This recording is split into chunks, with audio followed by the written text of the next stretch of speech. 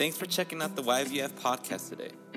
If this is your first time listening in with us, we want you to know that you are loved. Wherever you're joining us from, we hope this message encourages you, builds your faith, and helps you in whatever season of life you're in. Now here's Pastor Kevin.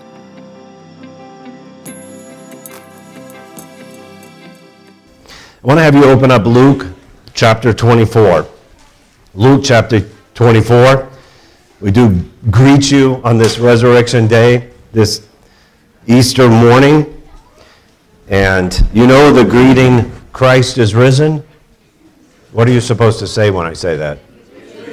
That's right. You're not supposed to say woo-hoo like everybody did, although that's good too. But we're going to actually read where that comes from here in Luke chapter 24. But Christ is risen. Oh, let's try that again. Christ is risen. Christ is risen. He is risen indeed. Amen. So I want to read from Luke chapter 24, and I'm not going to read every verse in the chapter, but we're going to read a number of them. And so just listen to the narrative of Scripture here. Luke chapter 24. This is where we left off Friday evening. And by the way, that Friday evening service was just amazing this year. And just thank you for everybody coming with an open heart to receive the Holy Spirit. Luke chapter 24. But on the first day of the week, at early dawn, they came to the tomb, bringing the spices which they had prepared. And when they found the stone rolled away from the tomb, but when they entered, they did not find the body of the Lord Jesus. And while they were perplexed about this, behold, two men, these are angels, suddenly stood near them in dazzling clothing. And as the women were terrified and bowed their faces to the ground, the angel said to them, "Why do you seek the living one among the dead? He is not here, but he has risen. Remember how he spoke to you while he was still in Galilee, saying that the Son of Man must be delivered into the hands of sinful men and be crucified, and the third day rise again." And they remembered his words, and returned from the tomb and reported all these things to the 11 and to all the rest. Now they were Mary Magdalene and Joanna and Mary, the mother of James. Also the other women with them were telling these things to the apostles. But these words appeared to the apostles, as nonsense, and they would not believe them. But Peter got up and ran to the tomb, stooping and looking in. He saw the linen wrappings only, laying separately. And he went away to his home, marveling at what had happened. And behold, two of the disciples, were going that very day to a village named Emmaus, which was about 7 miles from Jerusalem. And they were talking with each other about all these things which had taken place. While they were talking and discussing, Jesus himself approached and began traveling with them. And as Jesus approaches them, they don't recognize him. And he asks, "What are you talking about?" And they are perplexed, again, that word, how he could not know what they're talking about, because this was such big news in Jerusalem, the crucifixion of Jesus Christ. And they said to him that some of our people heard that he was raised from the dead, but we don't understand any of this. And so then we go down in verse 25, Jesus says to them, they still don't know who he is. He says, "O foolish men, and slow of heart to believe in all that the prophets have spoken. Was it not necessary for the Christ, for the Messiah, to suffer these things and to enter into his glory?" Then beginning with Moses and with all the prophets, he takes them through the whole Hebrew Scripture. He explained to them the things concerning himself in all the Scriptures.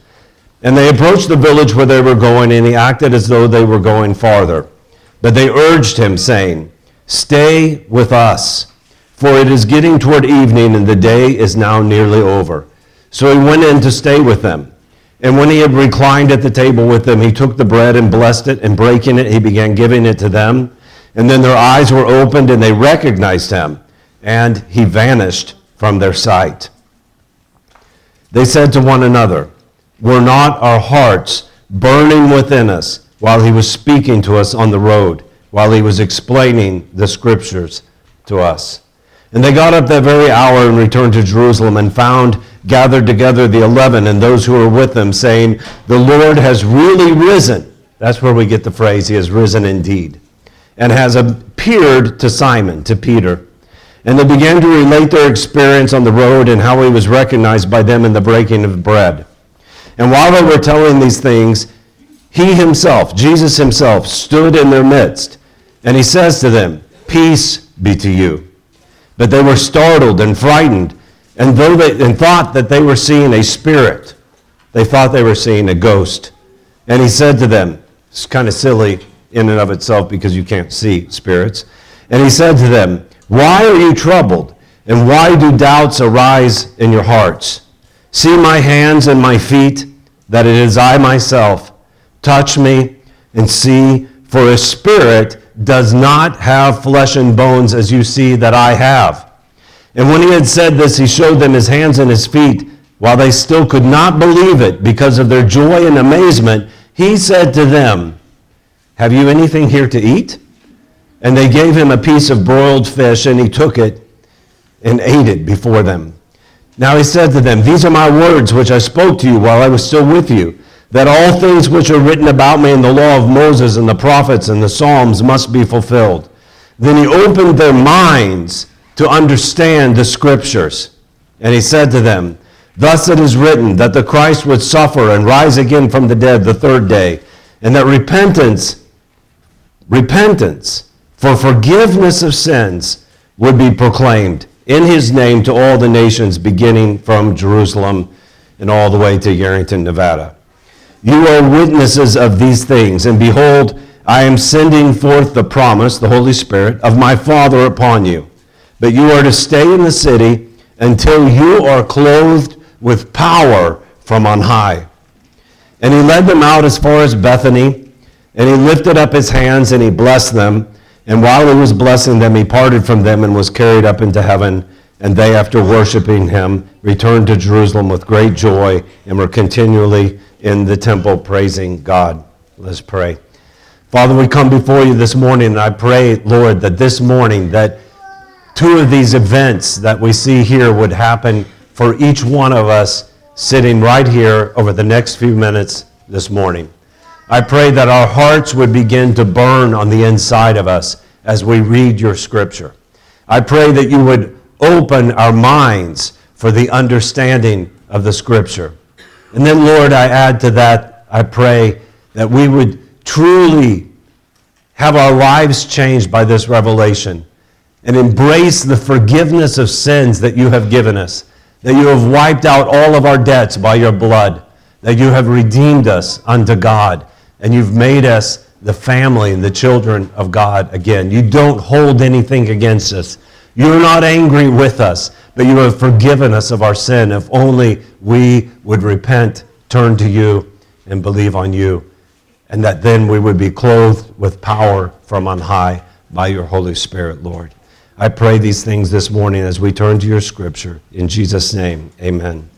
So in this passage that we have read, of course, there are 100 sermons. There are many things that we could look at, and I do pray that even as we were reading them, certain things were jumping out to you as a word from the Lord for you in your heart. But I want to focus this morning on this very blunt and very simple question that the angels ask of the women when they say, "Why do you seek the living one among the dead? He is not here, but he has risen." I want to draw your attention, first of all, to the fact that they were seeking him. The question implies that they are seeking him. And that's a good thing, because not everybody was seeking him. The apostles weren't.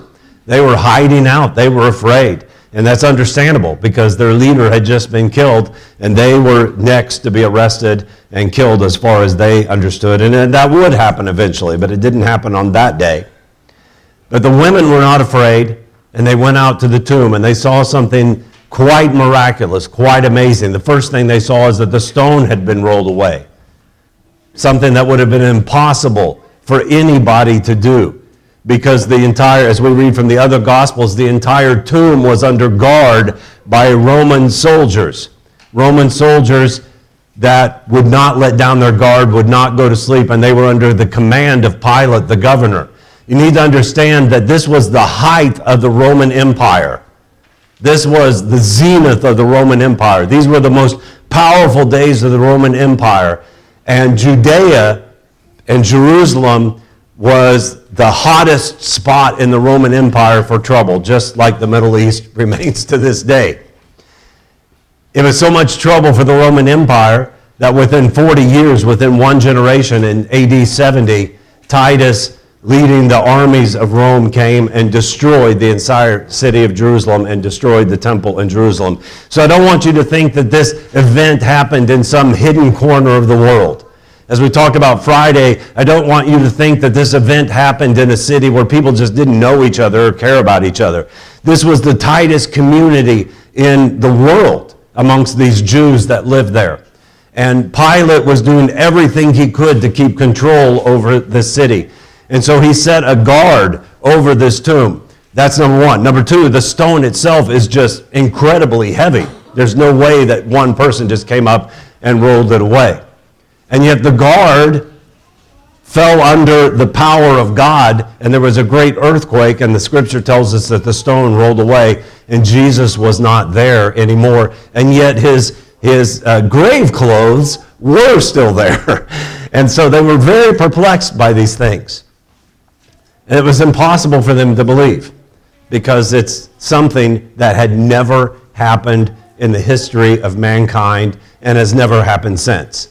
I'm not saying that nobody else has ever been raised from the dead. Of course, we have examples in Scripture of people that have been raised from the dead.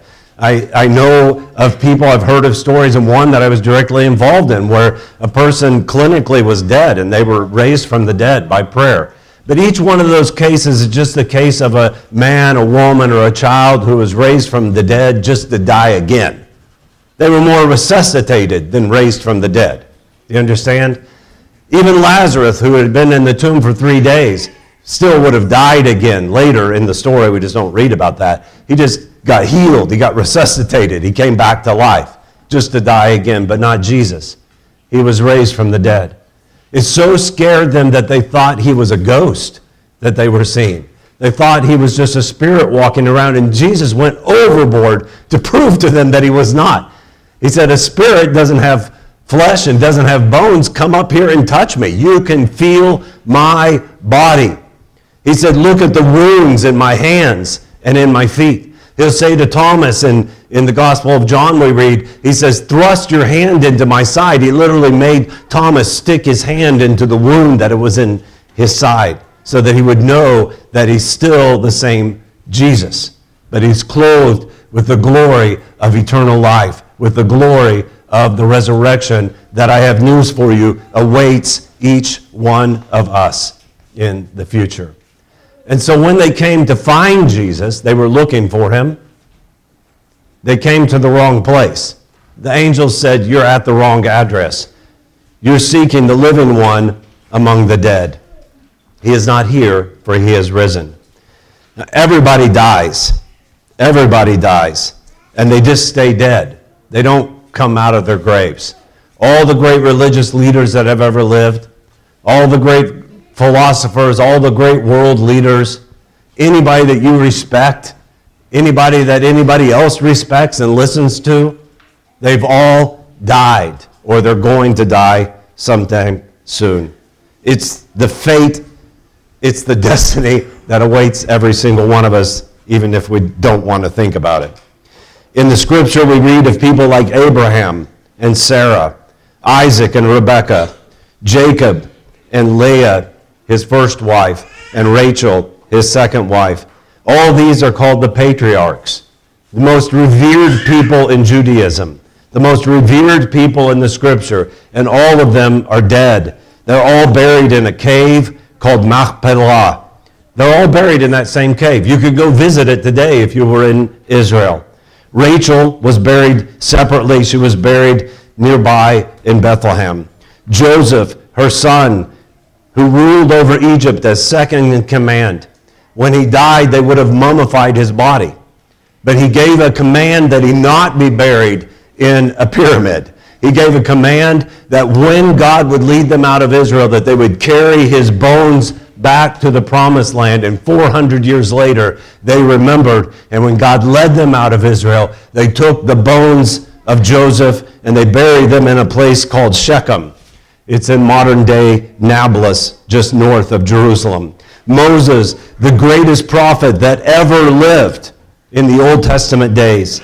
Moses, the most revered lawgiver in history, died up on a mountain, and he was never allowed to even go into the land of promise, at a place called Beth Peor on the east side of the Dead Sea. We don't know where his tomb is, because when he died, the scripture tells us in Jude that Michael, the archangel, had a battle with the devil himself. And Satan and Michael were at battle over the body of Moses. Obviously, Satan would have loved to have a shrine built upon Moses' grave so that people would worship Moses instead of God. And God would not allow that. And Michael cried out, "The Lord rebuke you." And the scripture tells us in the book of Deuteronomy in chapter 34, the scripture tells us that the Lord himself. Now, who is this Lord? We've been talking about this. He gave his name to Moses at a burning bush, remember? He met the Lord. He saw the Lord. He took his shoes off at that burning bush and he worshiped the Lord. And when he asked him, "What is your name?" the Lord said, "I am who I am," which is the name that we usually pronounce, used to be more pronounced as Jehovah, but usually today it would be pronounced as Yahweh.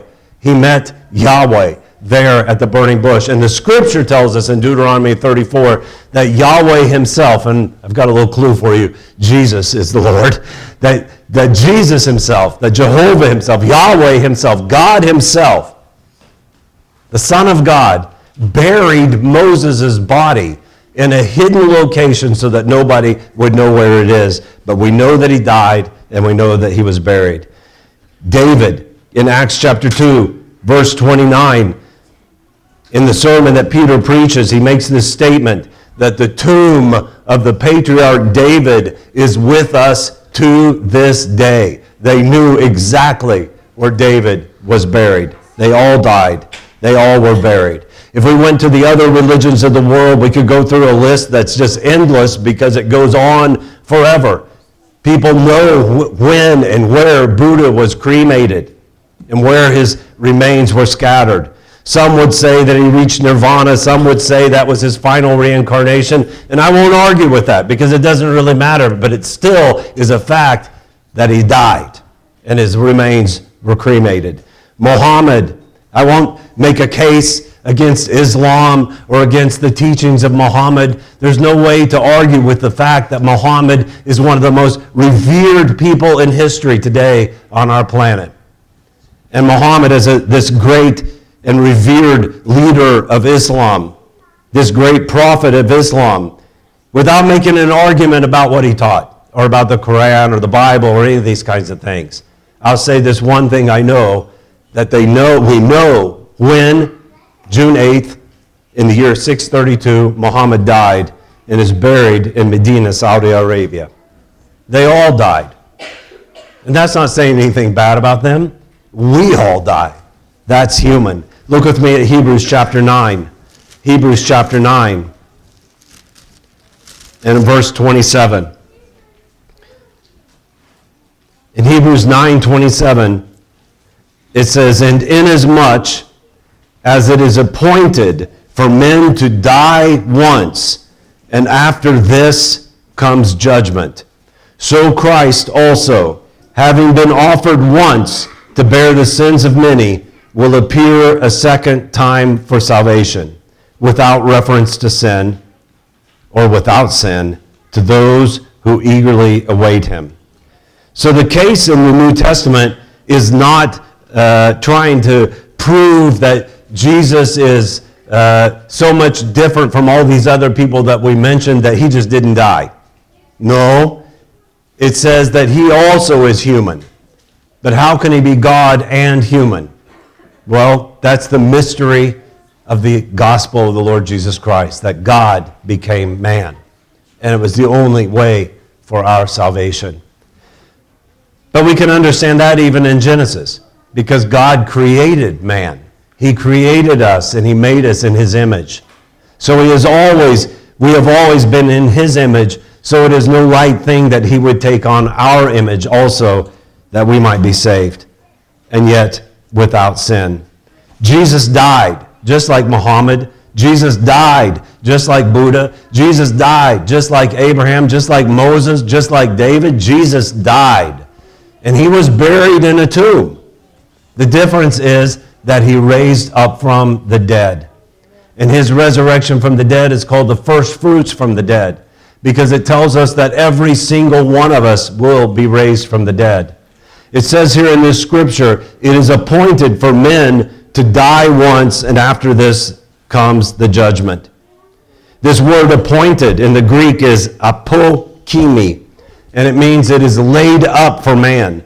But it's a word that we would call destiny today. It's how they use the word. It is man's destiny. Some people would say it is his fate.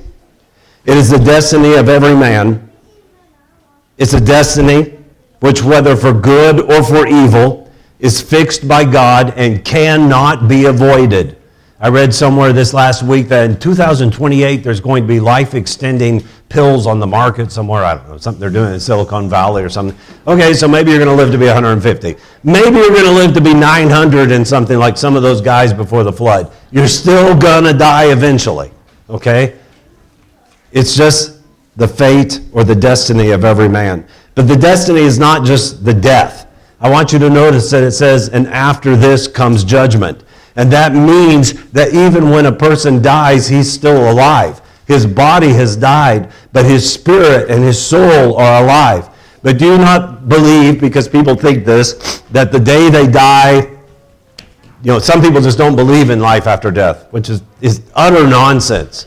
I mean, it's just so ridiculous it doesn't even deserve to be argued against. Because at the moment of death and throughout our lives, we know it somewhere on the inside of this that we are going to live forever. Everybody knows it. But anyway, many people think that when they die, in that very moment, they're going to be judged. Okay? But that's not really what the scripture says, although it's hard to talk about moments when you're talking about eternity, because after you die, you've exited this prison of time that we live in. Because we live in time and God lives outside of time. Okay? So it's hard to talk about moments, but if we tried to make a timeline out of it, the judgment doesn't come in the moment that a person dies. The judgment comes at the moment of his resurrection. And everybody will be resurrected from the dead. The scripture teaches in many places that there are two resurrections from the dead.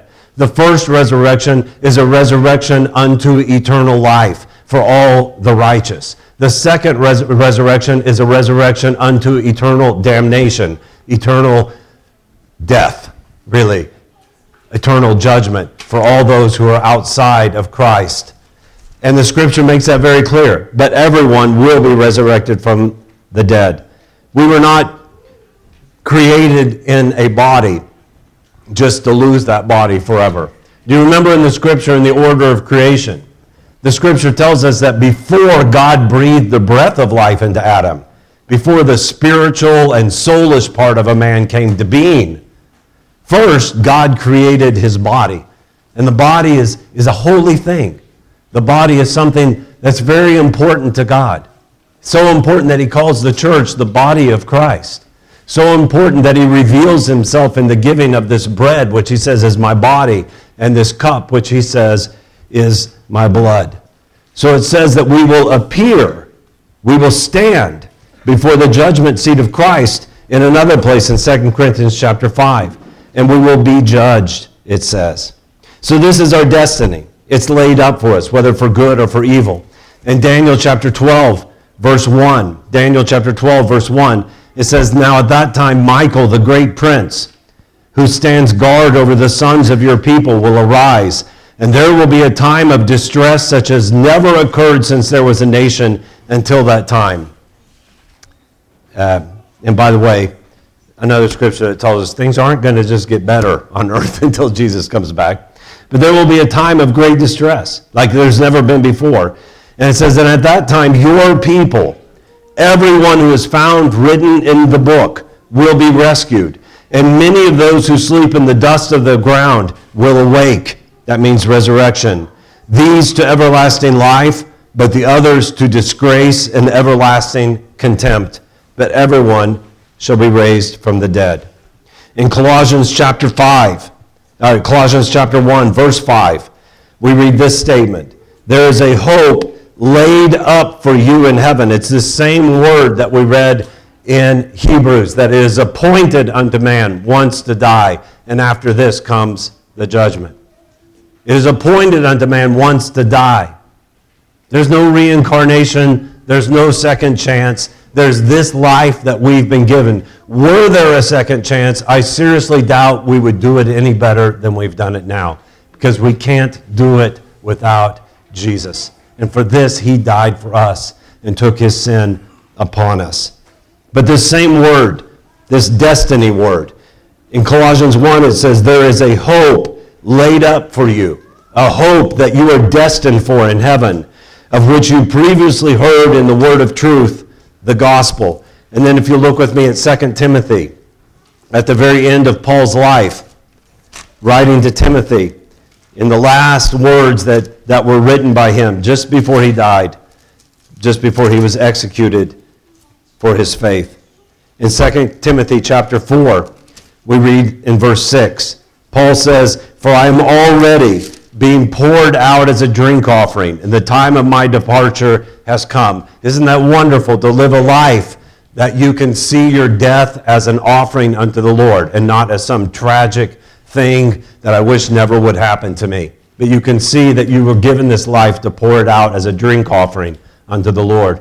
And to see that when you leave this body, you're not really dead. The Bible loves the word sleep, okay? Because your body's just sleeping, really. It's waiting for it to be risen, to be raised from the dead. So he says, the time of my departure has come. And then he says, I have fought the good fight. I have finished the course. I have kept the faith. In the future, there is laid up for me, again, this destiny word. It is my destiny in the future.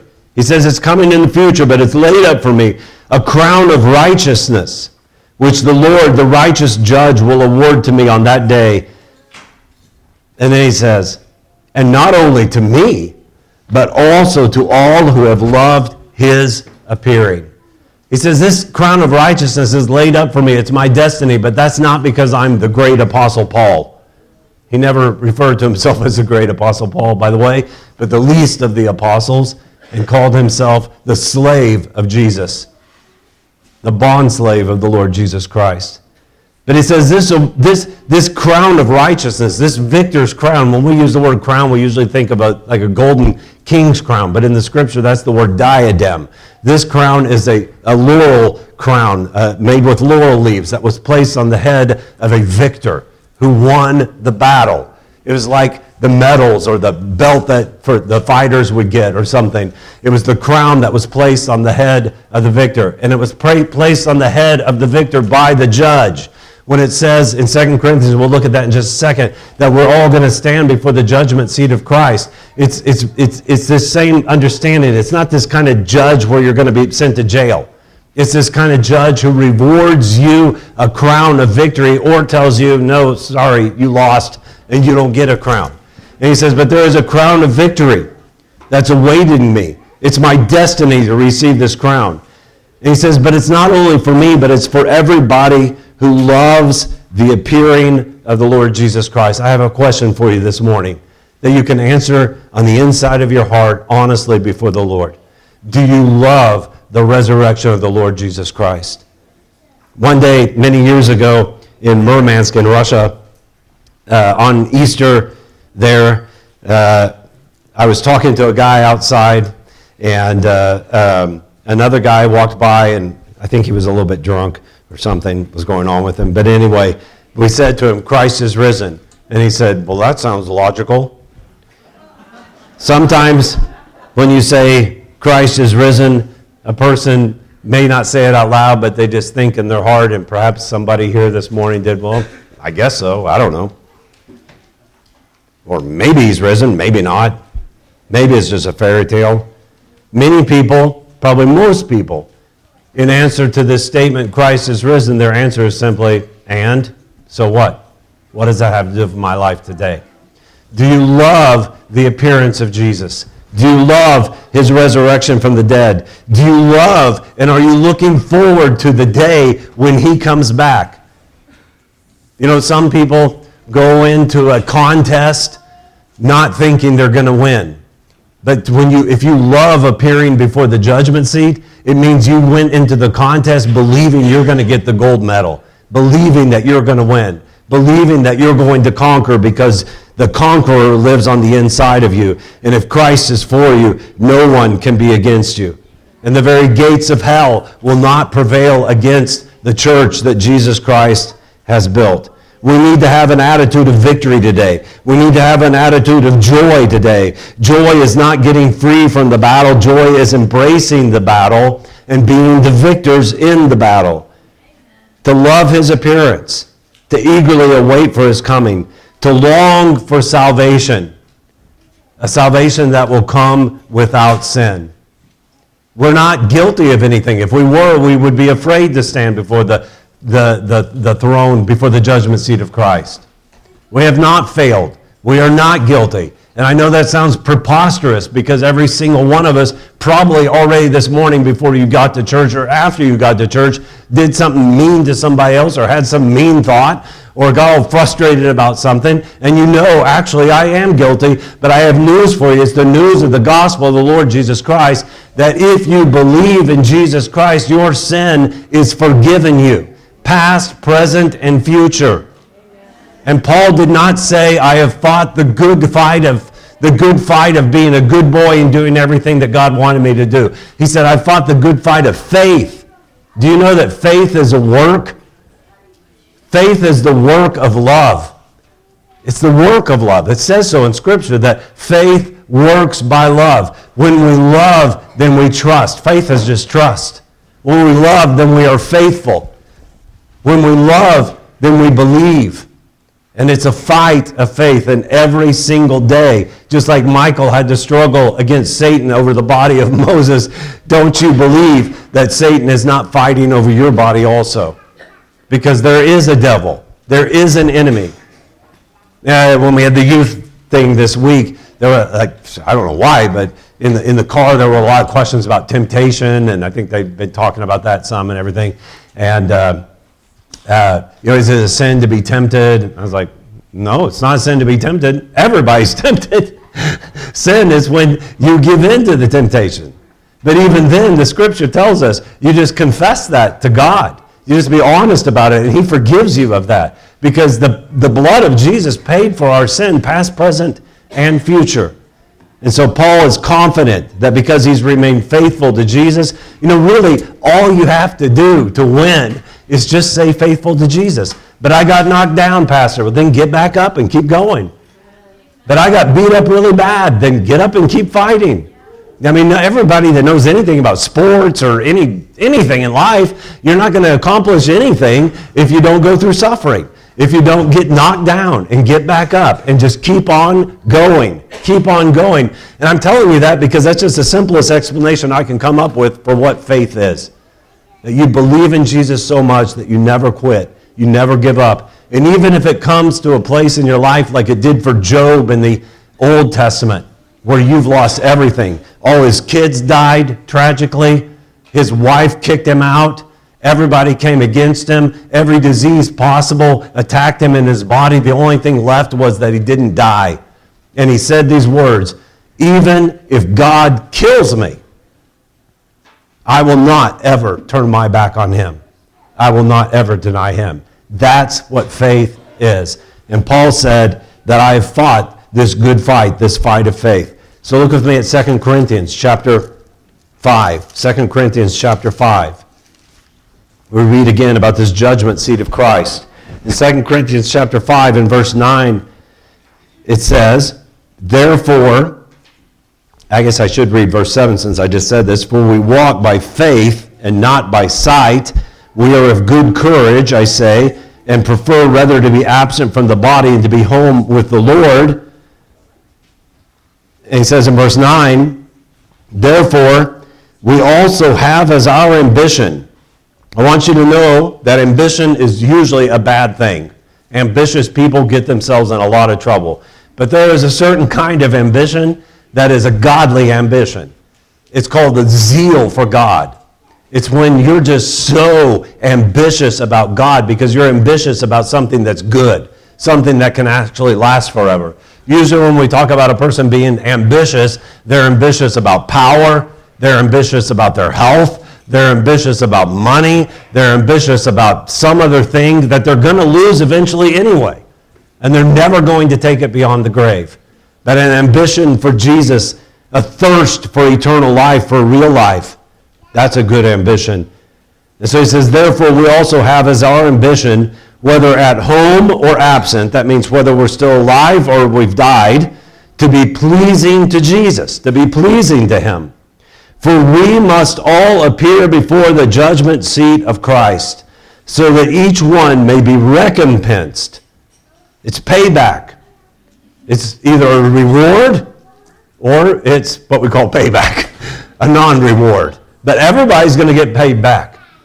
As the old preachers used to preach, there's a payday coming someday, and everybody will stand before that judgment seat, so that each one may be recompensed for his deeds in the body. Well, that sounds like my good deeds can save me.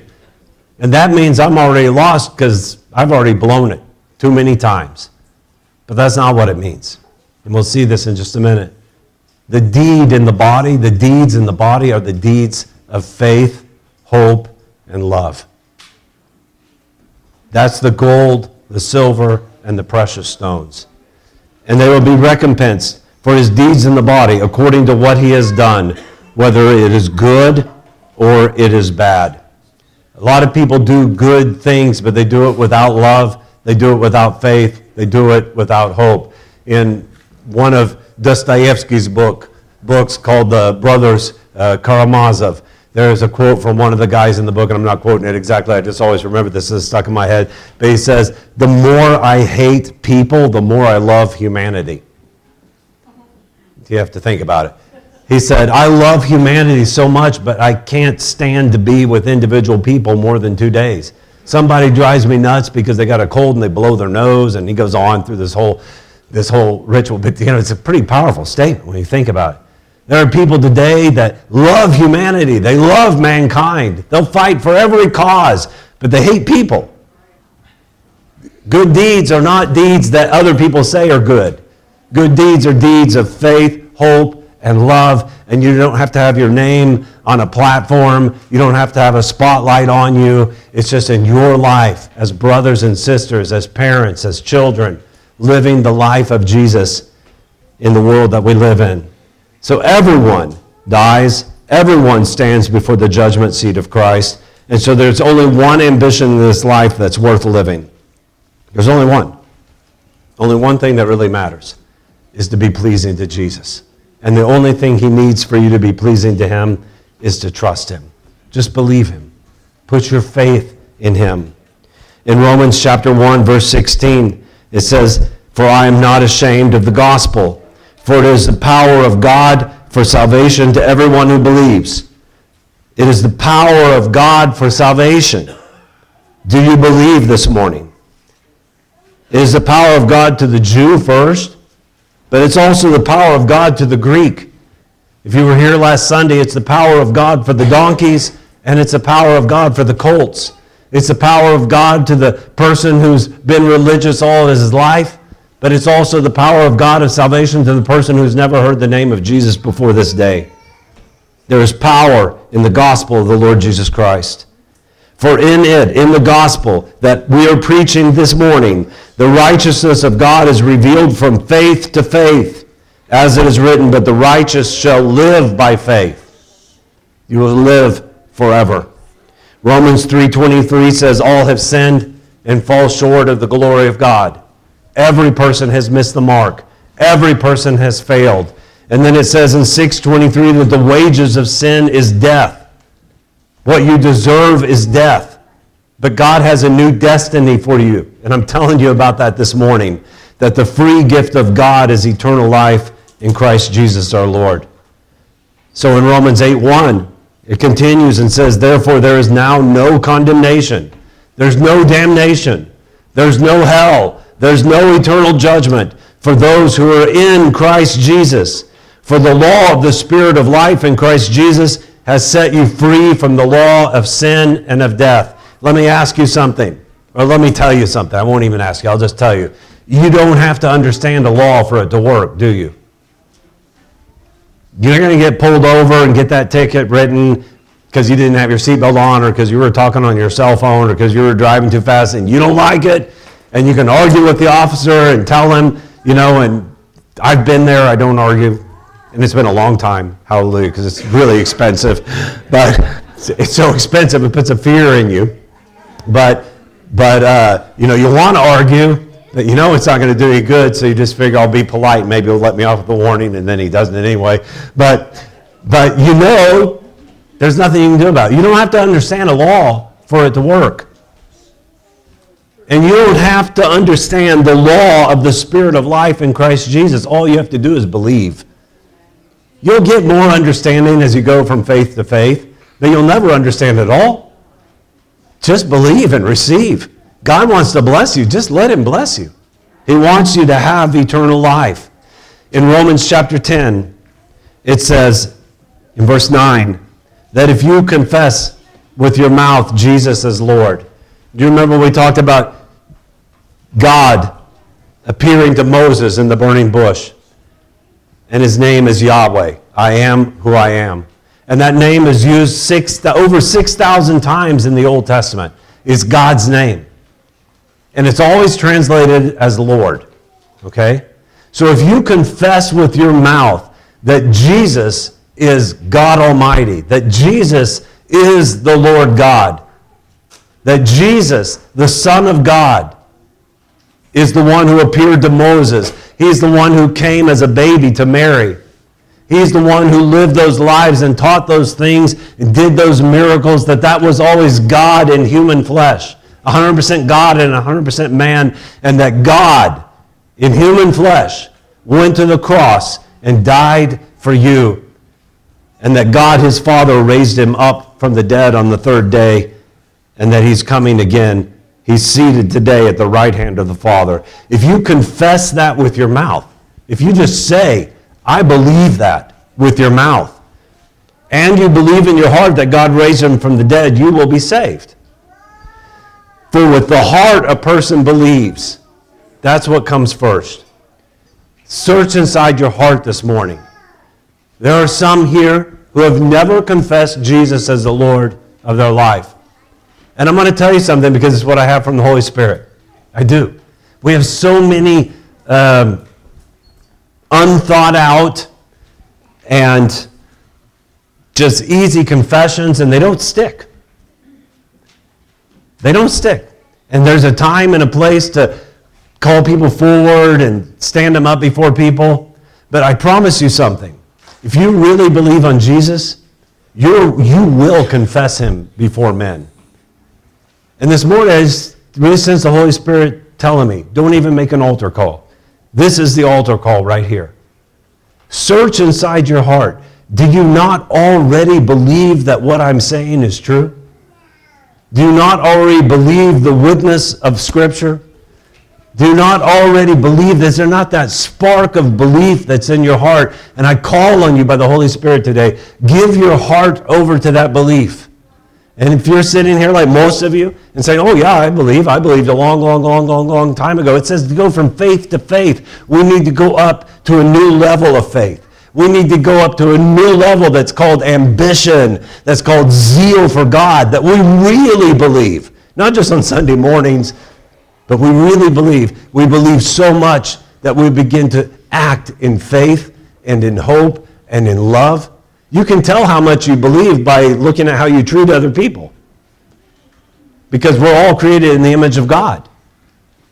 You can tell how much you believe not by how many Sunday mornings you're at church, although that can be a measure of it also. Because the Scripture says to remember the Sabbath day and to keep it holy.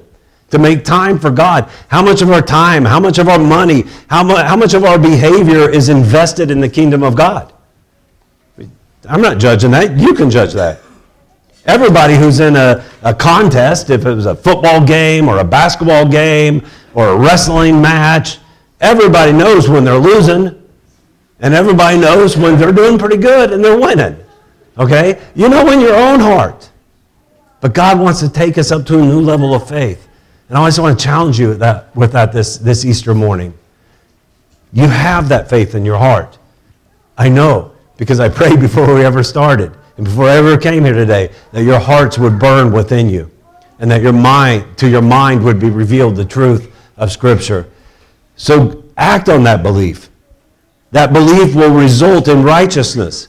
It will bring you into a right relationship with God. Your name will be in the book. You will achieve the destiny of receiving the crown of righteousness and eternal life. And then it says, and with the mouth he confesses. That's what comes second. And that confession with your mouth results in salvation. When you confess, Jesus Christ is Lord of my life. For the Scripture says, whoever believes in him will not be disappointed. And there is no distinction between Jew and Greek, for the same is Lord of all, abounding in riches for all who call on him. For whoever will call on the name of the Lord, whoever will call on the name of the Lord, whoever will call on the name of the Lord will be saved. Now Jesus talked about confessing me before men. And you will eventually, I promise. But the first confession is not supposed to be before men.